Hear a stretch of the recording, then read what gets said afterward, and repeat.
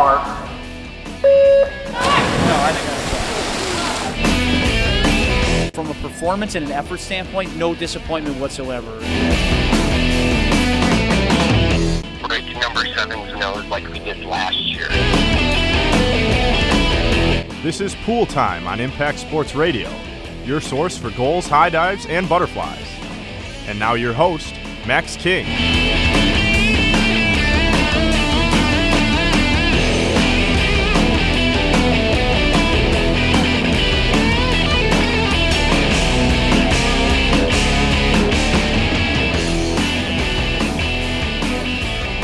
How about that intro?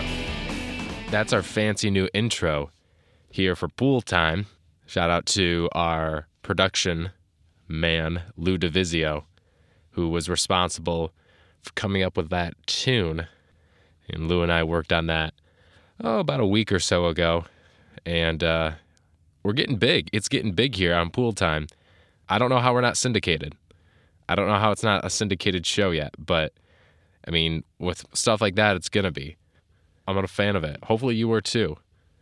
Some nice sound bites there from our past podcast. This is episode 6 of Pool Time. My name is Max King, your host, and we got a lot to talk about today. We're going to dive into the end of water polo season for the men's club. The national tournament was last weekend, and we'll have you full coverage on what happened there. And we also have to talk about MSU swimming, both the men's and women's again, of course, because big weekend this week for the men's. Women have the weekend off, but then after that, probably the biggest meet to this point will be next weekend at the Northwestern Invite. We'll get into all of that and much more as we get later into the episode. But we're going to start with water polo because the season did come to an end this past weekend, and UCLA, University of California, Los Angeles, your 2013 men's club national champions, they defeated Lindenwood 20-15 in that national title game. Again, UCLA 20, Lindenwood, which is a small school in Missouri, 15. Lindenwood is a team that you should have at least a little bit of familiarity with if you've listened to any of the previous shows, because specifically the second episode of Pool Time, which was way back in August, and you should have known their name based on the Chase Plank interview, which you also heard in the intro. That's when he said that was the last sound clip, break number 7's nose like he did last year. Not only is that Chase Plank, but that was him referring to Lindenwood. A player was shouting that from the stands. So you should know all about that. That's episode 2. And you know what? I've been talking about that clip, that specific interview, not just that interview, but that specific part when he's talking about Lindenwood. I've been talking about that, and maybe you haven't seen it yet, or you don't have enough time to delve back into the archives. So actually, let's pull this up here. Let's pull up that part of the interview. This is Chase Plank. He's a former Michigan State water polo player. He was a 2-time Big Ten champion and all Big Ten player at Michigan State, graduated in 2012, and he talked about Lindenwood and how that was almost probably one of the more heated rivalries in college water polo was Michigan State and Lindenwood. And again, Lindenwood, just a small podunk school in Missouri. We're going to play that. We're going to play that clip because this is actually extremely interesting. Let's play that. Here's Chase Plank referring to Lindenwood. 13 from Missouri. My junior year when we went to nationals, I ended up getting my nose broken in our second game at nationals against Lindenwood. I thought it was blatant. A lot of my teammates thought it was on purpose and everything too. If you were to see the video, I think you would think it was on purpose. The following year when we played them at the U of M tournament, one of Lindenwood's players, we were playing them at U of M. One of their players got ejected from the game for punching one of my teammates in the face.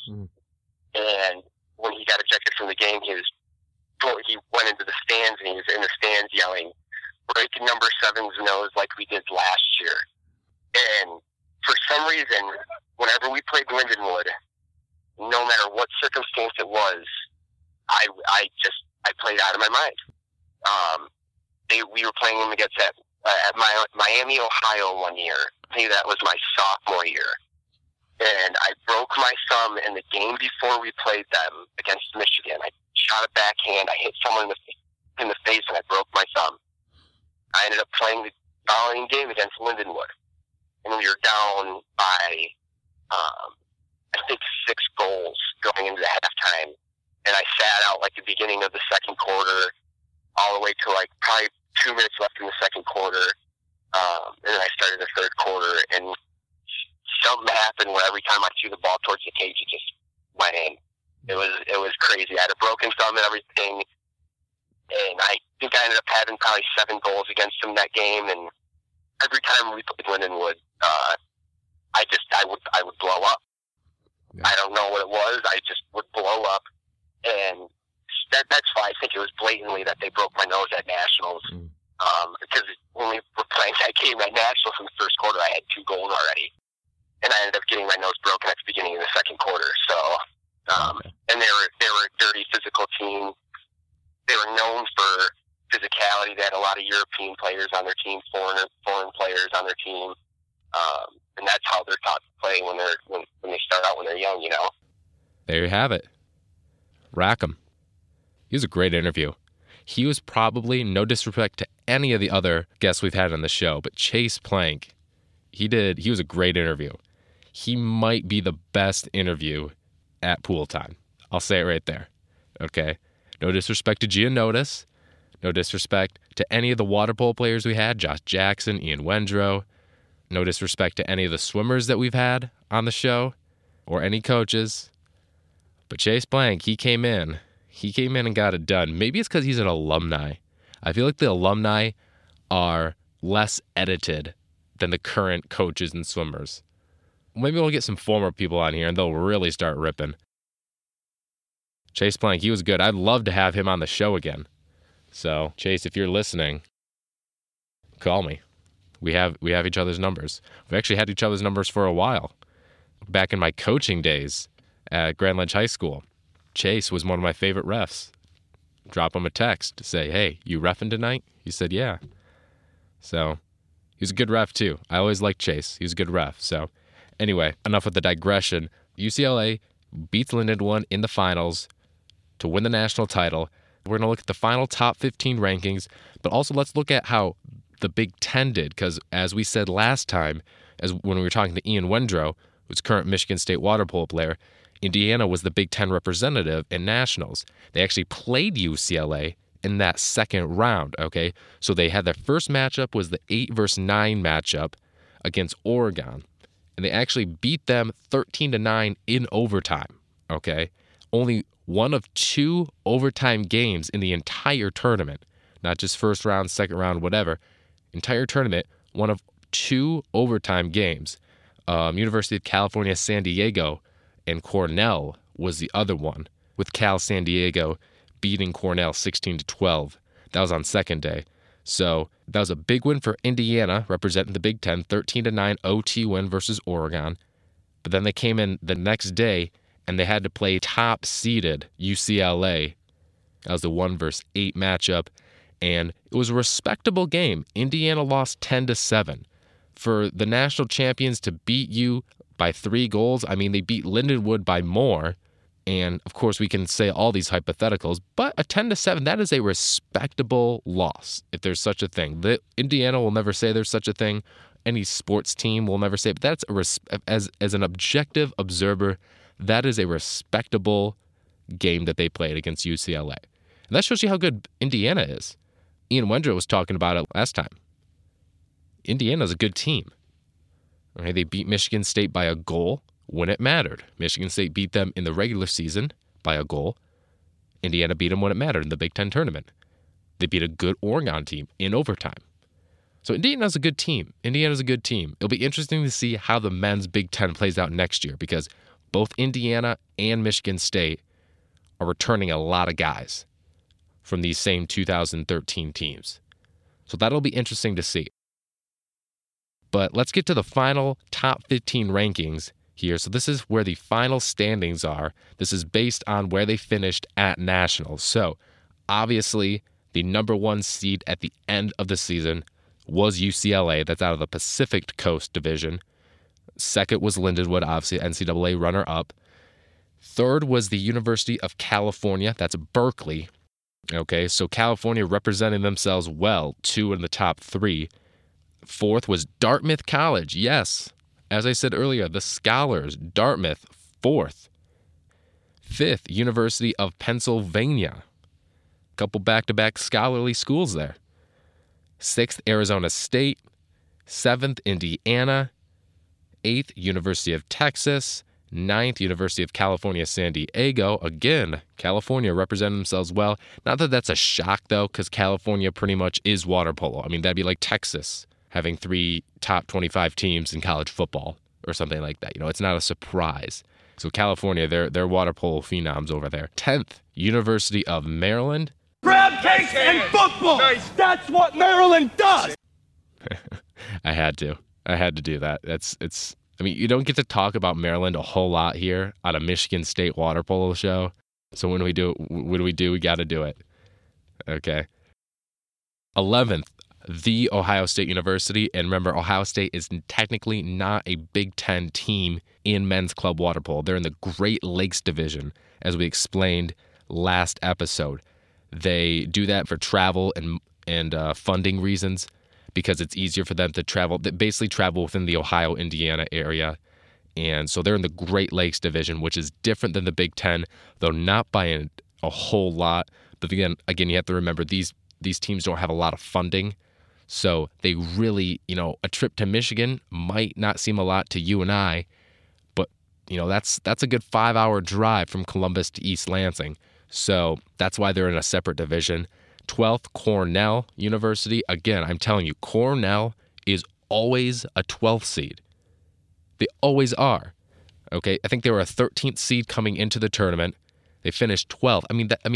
I feel like their basketball team is always in that 13th seed, maybe a 12. I don't know. Something in the water that screams 12th and 11th seed, or 12th and 13th seed. I don't know. Anyway, 13th seed was the University of Oregon. Actually, tied for 13th as well was University of Georgia. 15th was Illinois State. Actually, also tied for 15th was University of Miami, Florida. So that was your top 15 to finish out the season. Again, Big Ten represented well. Big Ten team finished 7th by the Indiana University. So that's not bad. Not a bad outing. Let's look at your first and second all-CWPA team. Okay, first team, you're probably not going to know very many of them, but it's good to note. First team goalie, Daniel Harnish out of Dartmouth College. The next were players Diego Aldia Lopera out of Lindenwood, Alvaro Castro de Andarza, Lindenwood again, Noah Orloff out of University of California, Stephen Ambrose out of University of California, and Alex Johnson out of the University of California, Los Angeles. Kyle Rickert, the one lone Big Ten player represented in the first team out of Indiana. And then most valuable player in the entire tournament was Diego Aldia Lopera out of Lindenwood. Second team, Michael Shashua. That's a hard name to say. Got that first try. Out of University of Pennsylvania, he was the goalie, second team goalie. Daniel DeVichkis out of the University of Pennsylvania again. Danny Crocker, University of California. Brandon Desa, University of California, Los Angeles. Fanis Tikas out of Dartmouth College. Orion Swanson, which is absolutely the best name in college water polo right now, out of Ohio State. And Bobby Woolweaver, which I would say that's a close second, out of the University of Texas. Orion Swanson and Bobby Woolweaver. How would you like to have those two on a team? Well, they are. They're on the second team. I mean, it's not a real team, but still. Those are awesome names. They may be second team performance-wise, but they are first team name-wise. They're first team all-CWPA. Orion Swanson, Bobby Woolweaver. I love it. Outstanding coach is Marko Kubrnovich out of Lindenwood, the coach at Lindenwood. So congratulations to all those players. specifically Orion Swanson and Bobby Woolweaver. I don't even know who you are, but that's fantastic. So that's how those teams played out. And so men's team's over. Men's season is over. The first inaugural pool time coverage season has concluded. Women's season starts in a few months, probably sooner than you're going to think. Their first games are usually around February. Obviously, they'll start training and practices before then, in January when they get back. But we'll have coverage of that as well. We'll have some players and some coaches on to preview that season because it is coming up faster than you think. And we'll get coverage of that. So men's, they finished second in the Big Ten. They lost one Big Ten game this year. Technically, they lost one, and they lost one also in the Big Ten tournament, which was the end of their demise. But nonetheless, great season by them, and we look forward to covering them next year and looking forward to cover the women here in just a few months. So that wraps up water polo for the season. Okay, we'll still have water polo coverage, men's and women's, throughout some more feature things. But that's our hard news coverage for the men's water polo this season. Let's move on to swimming now. Okay, swimming, because swimming is definitely not even close to being done. It's just started. Last Friday, swim team had Grand Valley State, and it went a little not as expected for some of the swim team. The women's team won 162-138. The men's team lost, though, 166-134. Gianiodis, Matt Gianiodis, head coach, he talked about it. He wasn't happy about it. And he shouldn't be happy about it. There's some post-game video that was shot by myself. You can actually look at the entire GVSU versus Michigan State recap, impact89fm.org/sports. Go to MSU Sports, choose men's or women's. It's covered in both. And then go to swimming and diving, and you'll see the coverage there. You can watch post-game interviews from Matt Gianiodis and some of the swimmers from that meet. And before we get into the meet, though, we do want to do some notable swims. Brian Williams, the senior for the men's team, he had himself a pretty good day. He got second in the 200 free, which is the first time I've seen him lose this year. And he got out-touched. Grand Valley had a very good swim. He was 138 high. I looked at the results. I thought it was 139. He was actually 138 high. Williams was 140 low. But Williams got back, and he did win the 100 and 200 fly. I mean, that's his bread and butter. I mean, he placed at nationals last year. I think he was 20th last year, this past summer at nationals in the 100 fly. He was 150-145 in the 200 fly. Good swim for him. 48.76 in the 100 fly was not bad at all. He split that 22.8. He took it out in 22.86, came back in 25.9. He's obviously been faster, but those are two good swims for him, and he got 2 wins there. It's actually the only 2 events that the men won the entire night was the 100 and the 200 butterfly. Also some notable swims on the women's side. Summer Strickler continued her undefeated season in the 200 free. Actually, she was 154. She's been 152 this season. Her lifetime best is 149.97, so she's broke the under 150 mark. That was last year at Big Tens. It's also the school record, so nothing to be upset about there. So she's still undefeated in that one. It's going to be interesting to see, especially once she gets into not just Northwestern next weekend, but Big Ten season, how she's going to do there. Because, I mean, she's beaten 2 Big Ten teams already in Illinois and Iowa. And Iowa's got a good team, but it'll be interesting to see what she does in Big Ten season. I think she'll compete well. I don't think that she's going to go undefeated the whole season because, no disrespect to her, but no, there's just faster people out there. But she's fast. She's a fast swimmer, and she's really good for that team. Also, Rebecca Berman continued her undefeated season in the 1,000. She was 10:21 against Grand Valley. She's been 10:18 this year. She was 10:17 last year at Big Tens. And she's a true distance swimmer, and I really feel like she doesn't get a whole lot of opportunity to kind of show her true colors because she's a distance swimmer. And even in college, they don't swim a lot of distance events dual meet wise. When you get to invites, you swim a lot more. You swim the 1650, you swim the mile, which is good because she likes to swim the mile too. She was 16:55 last year at Big Tens in the mile, and so they're going to swim the mile, and we'll hear about more about that when we listen to Matt Gianiodis talk. But They're going to swim the mile at Northwestern, which will be good for her. But she won the 1,000 again. Again, like I said, she was 10:21. It was a good race for her. So 2 highlights on the women's side. There's more, of course, but there's 2 swimmers who haven't lost in a specific event this year, which is good to see. And again, Brian Williams, a couple of wins there in the 100 and 200 butterfly. But let's get into the meet, because I talked to Matt Gianiodis, and he, you'll see it in the video too. He said that they were getting into something that they weren't quite expecting.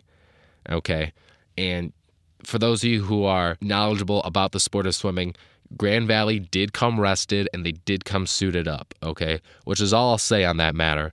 I'm in no position to say what was right and wrong, but they came suited up and rested. You can make easy arguments for both sides of that, but either way, let's just go into Coach G, because he said he wasn't aware the Lakers would come rested and suited up. He actually has some choice words for Andy Boyce. Now, I don't know how, I'm not saying that he was, verbally harassing him or anything like that or abusing him, but after that meet, he was not happy with Andy. Andy Boyce is the Grand Valley head coach, and they had a talk. They talked afterwards. I remember I was setting up my camera and stuff to interview, and Matt was less than pleased. I can't tell you exactly what. He wouldn't necessarily comment a whole lot on what they talked about, but there was a little bit of tension after the meet there. But also, give credit to Grand Valley. They do have some fast swimmers, but also realize that MSU did swim a little bit off, okay?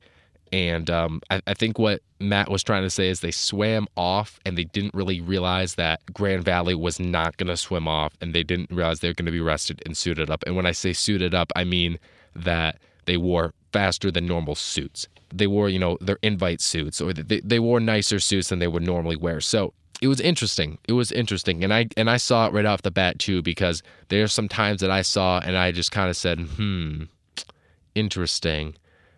I think they might be rested. And to someone who knows swimming, if you'd have seen it, you would have known the same thing. They looked rested. Their bench was going wild. So. And again, they won every single event on the men's side except the 100 and 200 butterfly, thanks to Brian Williams. So, again, if you want to watch that full interview with Matt Gianiodis and swimmers, you can go to the article, impact89fm.org/sports.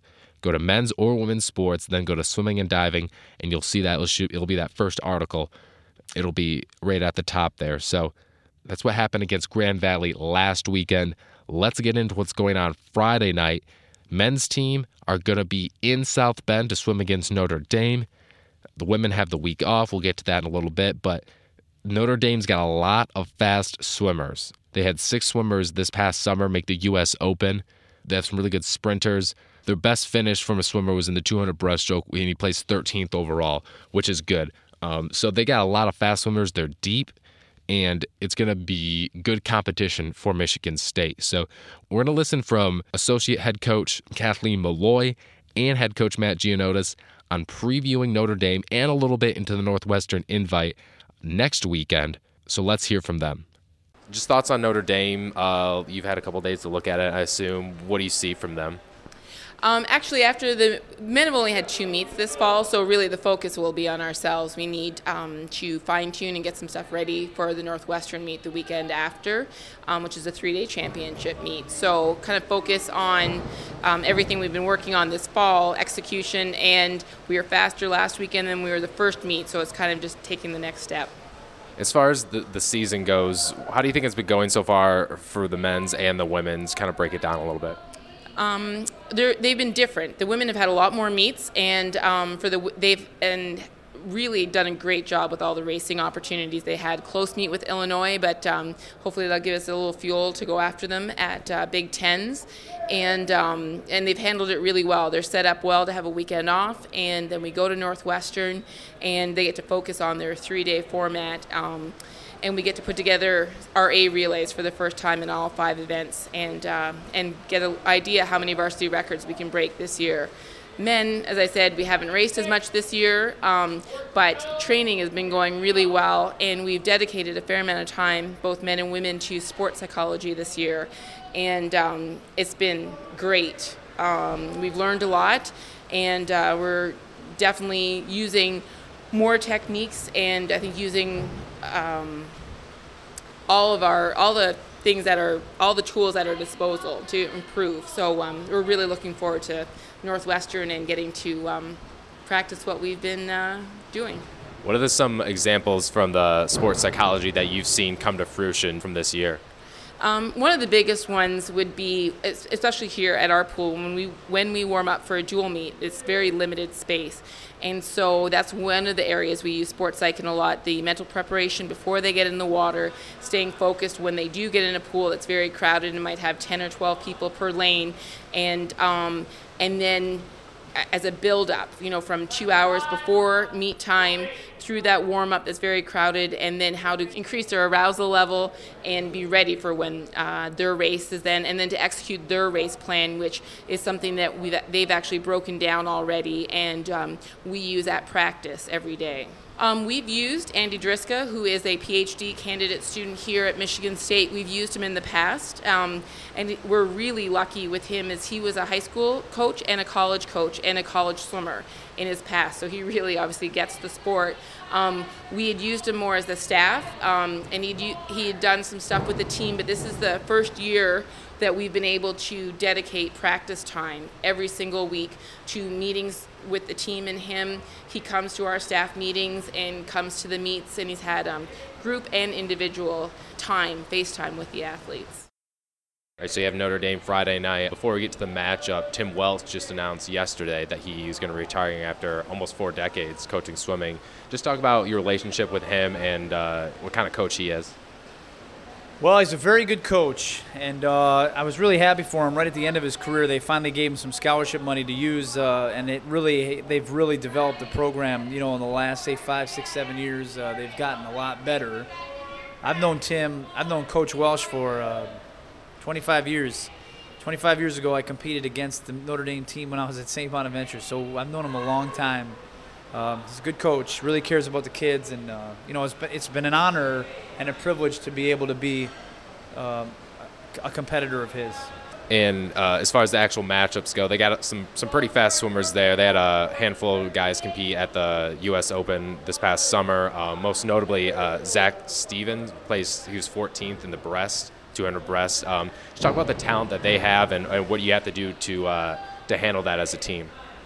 Yeah, they're deep and good. I got a kid, John Williamson, who's really good too. He was an NCAA 12 in the fly, so Brian will have his hands full. Frankie Dyer is their freestyler, is really good. Their breaststroke group is really deep, and they got some good distance kids and some really good divers. Like I said, when they started to fund the program, they really got a lot better.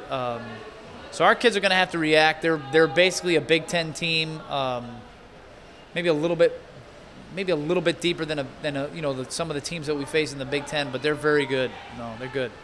Win or loss, what does your team have to do to say, okay, we felt good about that meet leaving South Bend?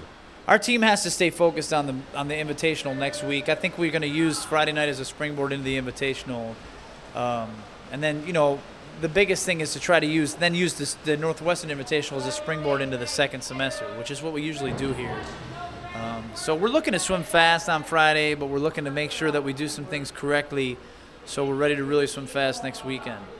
Can you give an update on some of the cuts for that second semester? I know you hadn't looked at them last time we spoke. Can you give an update on that? Yeah, about half our guys are on the other side now, so that's good.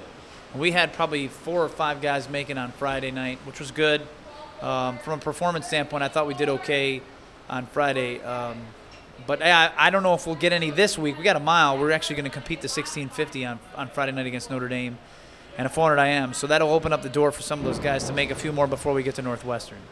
As far as Northwestern goes, are you looking ahead? You said you kind of looked ahead to that right now. Do you not want to look too far ahead, or what's your game plan? I know you kind of said that was the springboard. No, I think we can look ahead towards that because I really do think, this isn't like football here now. Like if you lose a game, you're out of the championship. We're all going to the championship in February. So you want to plan 1 week relative to the next week, and then next week we'll have 3 good solid days of racing with a little bit of rest, and so our kids will probably swim a little bit better. But the big thing is to kind of set up next week through Friday night and work towards that, Just using the knowledge that you have for swimming around the country, Notre Dame, this is their first season in the ACC. Just by the gauge that you have, how do you think they're going to compete in that conference?